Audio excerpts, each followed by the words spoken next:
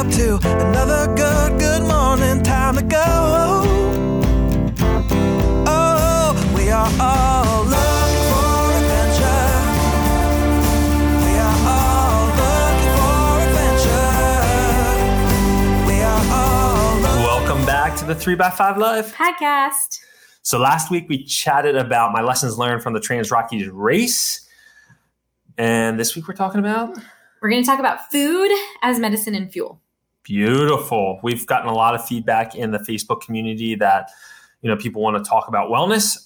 So we thought we would dive into the topic here. Right. And so if you've listened to previous podcasts, you know that my journey with diet has been one of growth and learning and understanding. And I think it wasn't until I went through the training at the Institute of Integrative Nutrition when I got my health coaching cert that I really started to look at food in a completely different way. And we talked about the difference between secondary foods and primary foods. But today we're focusing on secondary, which is actually what are you putting into your body? So your primary foods are other sources of nutrition that fuel you, like your relationships and your fitness. And those are some of the ones we've been focusing on a lot. Yep.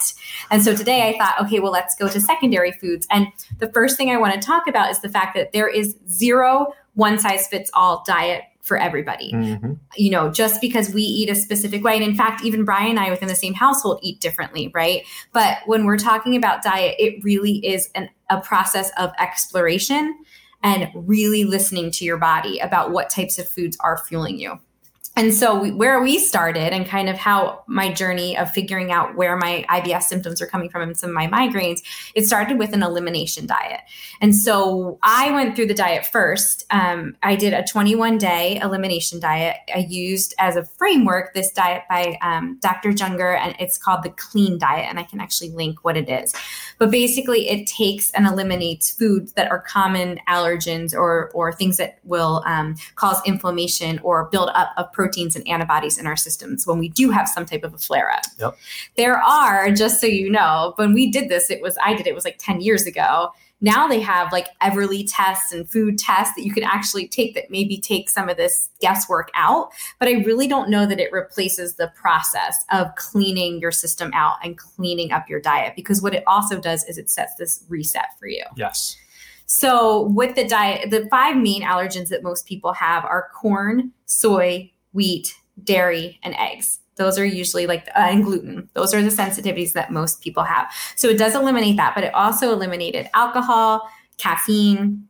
It's basically like, you're eating 30% like clean protein. For us, it was like tempeh and beans, mostly beans, right? And then the rest of it is basically vegetables. And then slowly, so for 21 days, you do this diet. And the reason why it's that amount of time is because that's how long it takes your body to start to produce proteins that would determine whether or not you're having any type of sensitivity to it. And there is meats that you can have in this. Oh, yeah. So we did. Yeah. So I think I was eating, and at this time when I did this, personally, I think I was eating meat. You probably were. Yeah. So I think the meat, actually, I can even tell you because I have the Clean Diet up in front of you. I think the meats are, organic, hormone-free, grass-fed, lean beef, chicken, wild-caught fish, shellfish, or vegetable sources of protein. Yeah. So at the point, I was plant-based. You're right. I think you were still eating meat. So that type of just kind of eliminating anything that's not like a whole food and seeing how your system reacts to that. I can tell you that in doing so, we felt incredible. Like after you do this for 21 days, the first week is really tough. You even might have some detox symptoms. You could have, some things with your skin pop up, or you could smell weird because you're sweating out some toxins, or you might have a hard time sleeping for a couple of days, or you might get headaches. But that's your body truly detoxing. And then on the flip side of that, when you come out of that, you feel so incredible. And then the goal is not to always keep your diet like that, but to, at the very end of it, start to reintroduce stuff. And this is when I truly became a believer in food as fuel.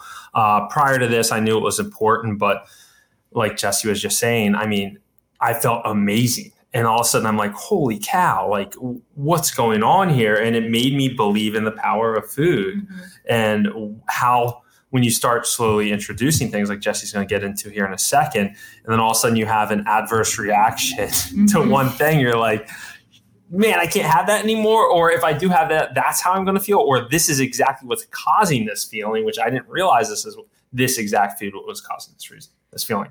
I mean, I was just having a conversation the other day with a woman who was talking about how she was having some crazy like cystic like acne on her face. And the first thing I said to her was, have you ever tried eliminating dairy? And people are like, look at you like you're crazy. But I know for a fact that some people who have some sensitivities to dairy, it manifests with skin, right? Yep. It can also manifest with like brain fog. It can manifest with like the whites in your eyes aren't like the weirdest things can all be related to what you're putting into your body. And so, if you're looking at reasons to try it, it could be, better digestion. It could be increased energy. It could be clearer skin, calming any type of inflammation, better sleep. It also boosts your immune system. So there's all these added benefits to just kind of cleaning up. And that's why it's called the Clean Diet, your diet. There's a whole cookbook that has some really good meals in it too. And then those foods, again, are gluten, dairy, eggs, soy, processed foods, sugar and alcohol, and usually coffee. Coffee. Yep. Exactly. And then the 21 to 23 days, that's how long it usually takes for your body to start to totally detox. And I'm telling you, at the end of the 21 days, like Brian had so much energy at the end of this that literally it sparked him into running. He's like, I don't know what to do with all this energy. And he wasn't drinking coffee anymore. Yeah. And so that's when you started your running journey, because he had this pent up energy. And then just recognizing that when you do start to reintroduce foods, you want to do them one at a time. Yes. So the first thing, let's say you're reintroducing dairy, right? So reintroduce it for the first week, and listen to your body. Keep a food journal or a diary or document how you're feeling, and not just physically, also emotionally and also like mentally, right? Because sometimes that brain fog, fuzziness, it's so interesting because sometimes you don't even recognize that you're feeling crappy until you do something like this. And then you start to feel really good. And you're like, oh my gosh, I cannot believe that I existed so long feeling like crap. And I got to tell you, it's not easy to stick to this diet forever. And that's not necessarily the goal. The goal is to figure out what foods fuel you the best. And then that's, and revisiting this often. Like you and I get in ruts sometimes. I remember I did it right before we got pregnant with Hadley. Mm-hmm. I'm like, I just want a reset. I want my system to start over. I want to start to assess where I am.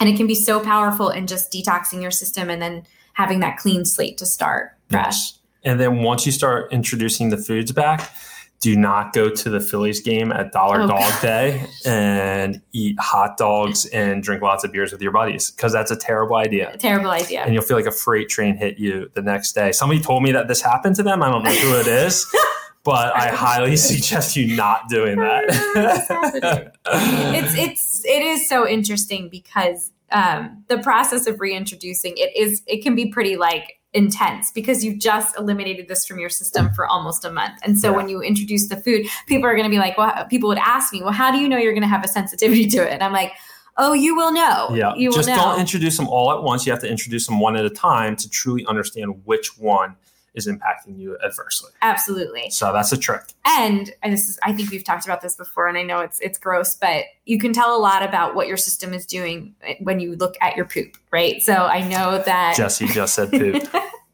I'm a big believer in identifying your poop. If you've never looked at your poop, it gives you a good snapshot of what's going on with your digestive system.